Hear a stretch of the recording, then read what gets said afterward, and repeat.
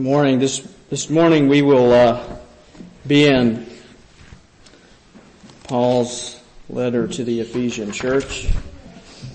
Last week we are starting a series through the book of Ephesians. And Mike introduced the text last week, talked about the context, and I will not rehash all of that because I don't have enough time for what I have.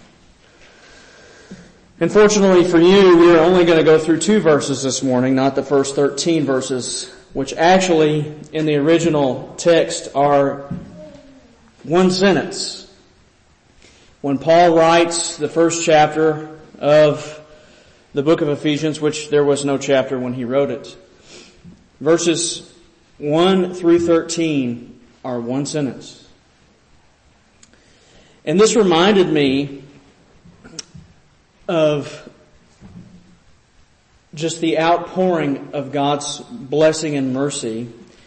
And for some reason, a picture of my daughter came to my mind at Murray's Splash Park. And she was terrified of what was happening. The water was everywhere. She was extremely terrified of those those huge cups of water that fill up and then tip over. And in a way, when we get to Ephesians chapter 1, we see Paul's cup tipping over. He breaks out into glory and praise. We start here in verse 3 with the blessing of God. And I will have to contain myself from wanting to go past verse 4, because Mike said 3 and 4 today. So as we look to the text, let us stand in the honor of reading of God's holy word. And I'm going to read verse 1 through verse 4. Paul, an apostle of Jesus Christ by the will of God, to the saints who are in Ephesus and are faithful in Christ Jesus. Grace to you and peace from God our Father and the Lord Jesus Christ. Blessed be the God and Father of our Lord Jesus Christ, who has blessed us in Christ with every spiritual blessing in the heavenly places, even as he chose us in him before the foundation of the world, that we should be holy and blameless before him. Amen. This is God's word. You may be seated. Blessed be God. When we come to this text, we see an outpouring of praise from Paul. And oftentimes the book of Ephesians has been something of a very tough thing for many Christians to read. Because the things that it talks about, the things that Paul sits here and is expounding are deep. Because they go back before you and I, not just before you and I were born, not just even 1,000 years ago, but it goes back to eternity past where God had set his affections upon a group of people. When we look at verse 3, we see a truth that is true about everyone who is in Christ. And it is Paul's heart welling up and pouring out. Blessed be the God and Father of our Lord Jesus Christ. In these first 2 verses, or these 2 verses that we're considering today, what we really see is a description of God's love for us. Augustine, the great theologian, said a long time ago about this passage, the love with which God loves is incomprehensible and immutable. For it was not from the time that we were reconciled unto him by the blood of his Son that he began to love us. But he did so before the foundation of the world, that we also might be his sons along with his only begotten, before as yet we have had any existence of our own. Augustine rightly points out that verses 3 and verse 4, and actually the whole book of Ephesians, is about God's love for a group of people. A love that makes no sense to people in the world. Because the perfect and holy one set his affections upon people who were not perfect and holy. Actually, they were the opposite of that. But what we see in verse 3 is that God in Christ has blessed us in the heavenly places. He begins the verse by ascribing blessing to God the Father, which may seem kind of strange. The original word there in verse 3, blessed, is the word from where we get the word eulogy. And when you think of eulogy, you think of a funeral, right? You think of saying good words or kind words about somebody at a funeral when you give a eulogy. Well, Paul is giving a eulogy about the God and Father, not a God who is dead, but he is speaking the good and kind praises of God. And so he is breaking forth into praise towards God the Father because of what he has done. In Ephesians chapter 1, as I'm sure Mike will talk about through our series as we go through this, you see what is a Trinitarian formula that describes how God the Father, the Son, and the Holy Spirit have worked out our salvation. In verses 3 and 4, and even into verse 5, you see God's providence and God the Father setting his affections on a group of people before the foundation of the world. Later on, we see that Christ, in him we have redemption, that Christ Jesus accomplished the redemption that the Lord had set forth before time began. And then in verse 13 and 14, you see the promised Holy Spirit who guarantees the promise of what has been done until the day that we acquire possession of it.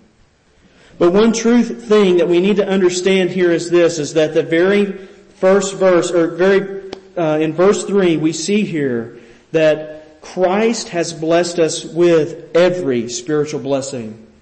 And that is not only something that we will receive when we get to be with him, when he comes and he calls his people unto himself once again, or we go to be with him.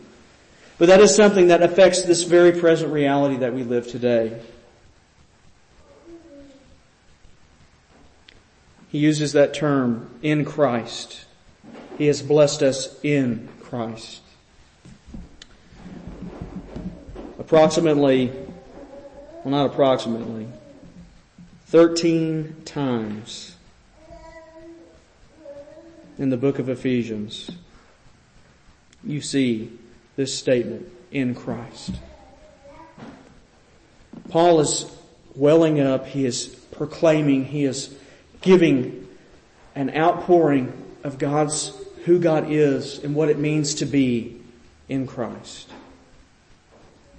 In Christ. He uses that term, and when we think about spiritual blessings, we may think about the things that we will have when we will be with him where he is right now. But the truth is that those blessings are even more true for us as Christians in this present moment than even the things that we see outside. And so when we look outside, we may be tempted to think, well, we ought to have these things. I need this, I need that. I'm going to work for this, I'm going to work for that. But in Christ, there is no striving because the work has already been done. The heavenlies have already, this whole storehouse of the heavenlies are already yours. That is not some kind of prosperity gospel in the sense that you will be rich in this life. Because even the poorest in Christ are rich in Christ. Blessed be the God and Father of our Lord Jesus Christ, who has blessed us with every spiritual blessing in the heavenly places. To be in Christ is to be represented by him and his work on the cross. Because Jesus is our representative, we have hope that we will be accepted on the final day. This very term shows us that it is not of ourselves. It wasn't in Christ and in Lars. It wasn't Lars working with Christ. It was in Christ that we have these blessings. So therefore, even at this very moment, I don't live my life as if to gain some sort of special hope or some sort of special blessing from the Lord. But I live understanding this, that before God's even created this world, that he had set his affections on a man who is full of pride in a lot of ways. A sinner who sought his own way. But in Christ, I am adopted, as he says in verse 5. Which I can't wait to get to. And I'll have to keep myself from going on into the later part of chapter 1. But in Christ, if you don't gain anything today, walk away from here knowing that if you are in Him, what more could you need? So often, and especially in our culture, we are inundated with the idea that we ought to gain more things. Whether that be gain more insight into how we should better ourselves, or gain more worldly possessions, or gain more things in order to create in ourselves some sort of comfort or happiness or whatever. But Paul, just thinking about what he says in some of his other books, or in his other letters, I'm reminded of Philippians chapter 4. He says in verse 10 of 4, while in prison, I rejoice in the Lord greatly now at length that you have revived your concern for me. You were indeed concerned for me, but you had no opportunity. Not that I am speaking of being in need. For I have learned that in whatever situation I am to be content. I know how to be brought low and how to abound. In every circumstance I have learned the secret of facing plenty and hunger, abundance and need. I can do all things through Christ who strengthens me.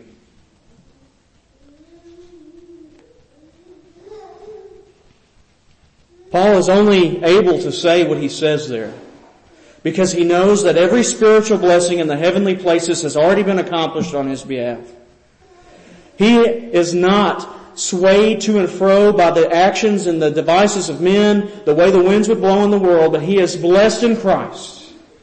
He has a solid foundation in Christ. And when did this start? Where does this solid foundation come from? It is not within himself. He did not go to himself and seek to find his own sort of self-comfort, his own self-esteem. But you see right here, in this text, that his self-esteem is wrapped up in the truthfulness of who God is and what He did, completely separate before He even existed. In verse 4, the source of the blessing that Paul has, the source of the blessing that we have as Christians is God. In verse 4,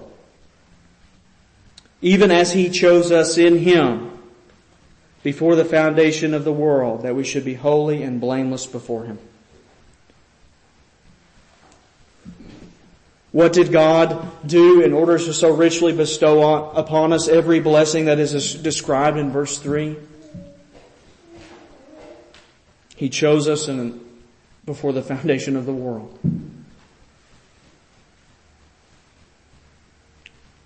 That may scare you or make you uncomfortable.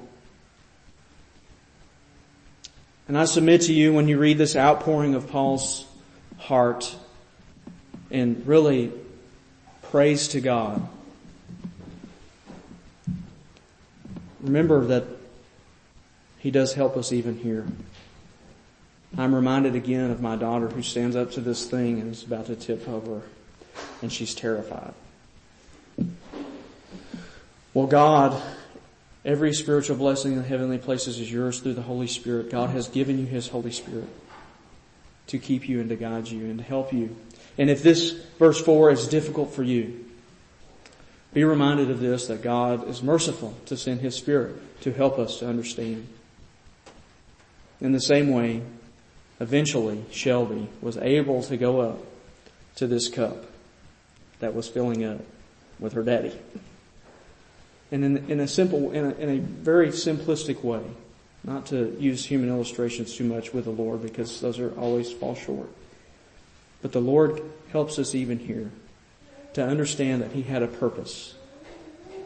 And He had a purpose outside of ourselves.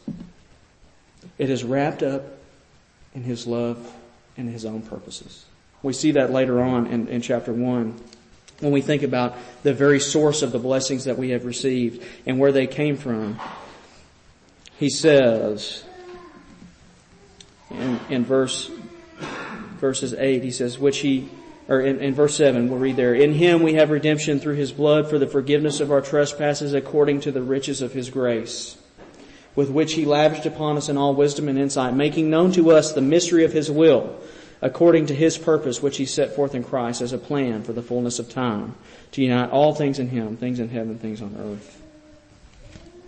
And he says in verse 11, in Him we have obtained an inheritance, having been predestined according to the purpose of Him who works all things according to the counsel of His will. Well, in Christ, we see before the foundation of the world that it was God's will to set His affections upon us. If you are in Christ this morning, that is true of you.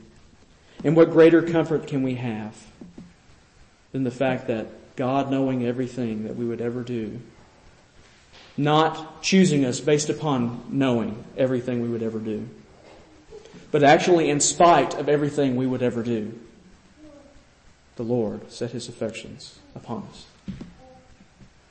What hope there is in that. We could sit here and discuss the nature of God's election, which is the word that would be used to describe this doctrine. We could describe it as an unconditional election, meaning that there was no condition upon which God saw within us that He set His love to bless us in Christ with every spiritual blessing.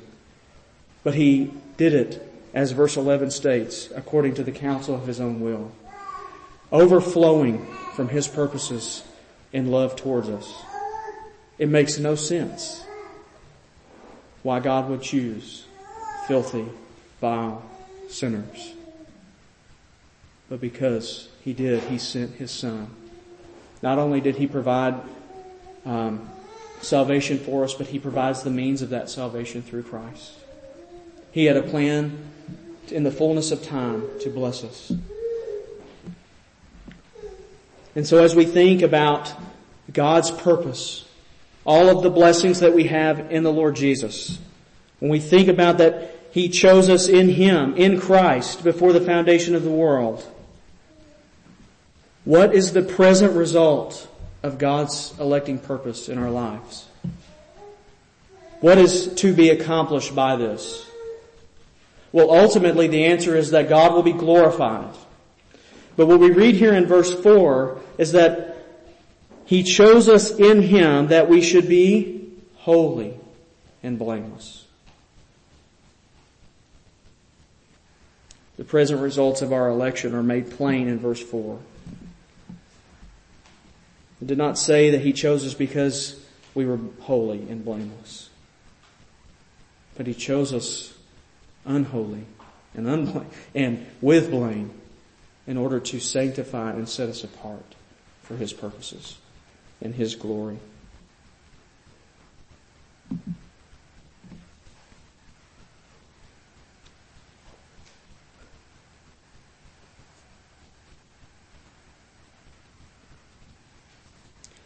When we think about these truths that the Lord has accomplished, separate from us, if you are in Christ this morning, if you have trusted in Him alone, then this ought to lead to great measures of peace in your life. Oftentimes we get torn from that type of peace when we replace the things of the world, the things that God ought to provide with those things of the world. We get so focused and wrapped up in doing a job in order to receive temporal blessing. We get so focused in trying to better ourselves in some way to make ourselves more of what we would like to think of ourselves as. But when we realize the truth here, that God has provided all of these things to us. One way is through His Word.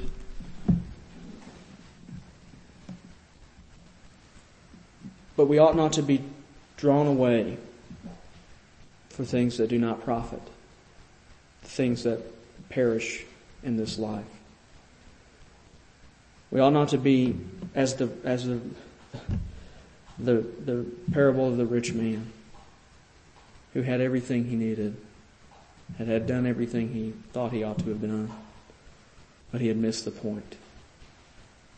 Well, the point was, and the ultimate point is that if any of you are in Christ this morning, it is because of what God has done. And it is for His purposes that you have been created. It is for His purposes that you are being kept in this moment. And it will be for His purpose that you are redeemed at the very last day. And that can be quite a difficult thing to swallow. But the truth is that in this we see very little of man and a whole lot of God. He has done this. And He is doing it today. That is not to gate the fact that we ought to, or that we do indeed follow Him and make choices in that way. This passage is not teaching that man does not make a choice about things. What it is teaching here is that man is unable to make a choice outside of his nature. And that God entered into time and space and called His people for His own possession before the foundation of the world and set His heart upon them in order to change the very fact that they would never have chosen Him. He changes the nature of that individual, gives them eyes to see and ears to hear, as we heard this morning. He opens the eyes of the blind. And so this morning, as we sit here and we look and we consider these things, these really deep things, have your eyes been opened to the glories of who God is? Have you trusted in Christ as your only hope? God still saves people today. God is accomplishing His purpose today.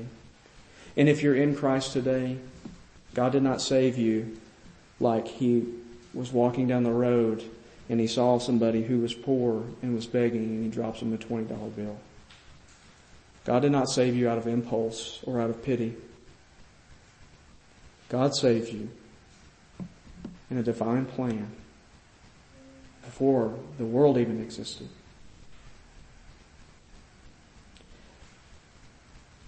It was not out of pity, but it was His purpose to send His Son, so that sinners like you and I would have a hope and would be blessed, having the inheritance that belongs to Christ as an adopted brother or sister to that one.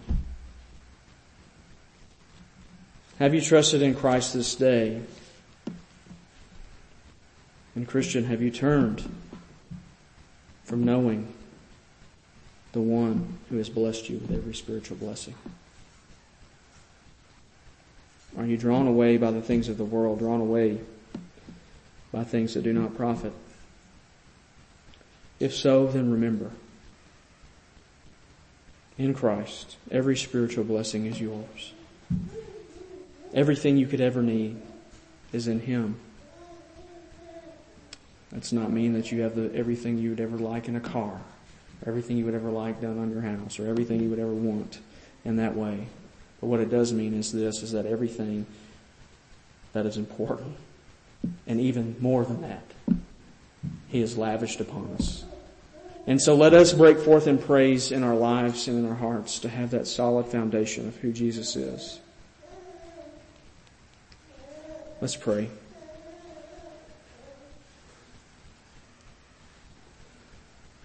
Lord, I thank You that even when I was dead in my trespasses and sins, that not out of impulse, out of pity, but out of Your own will and out of your love towards sinners, You called one such as myself.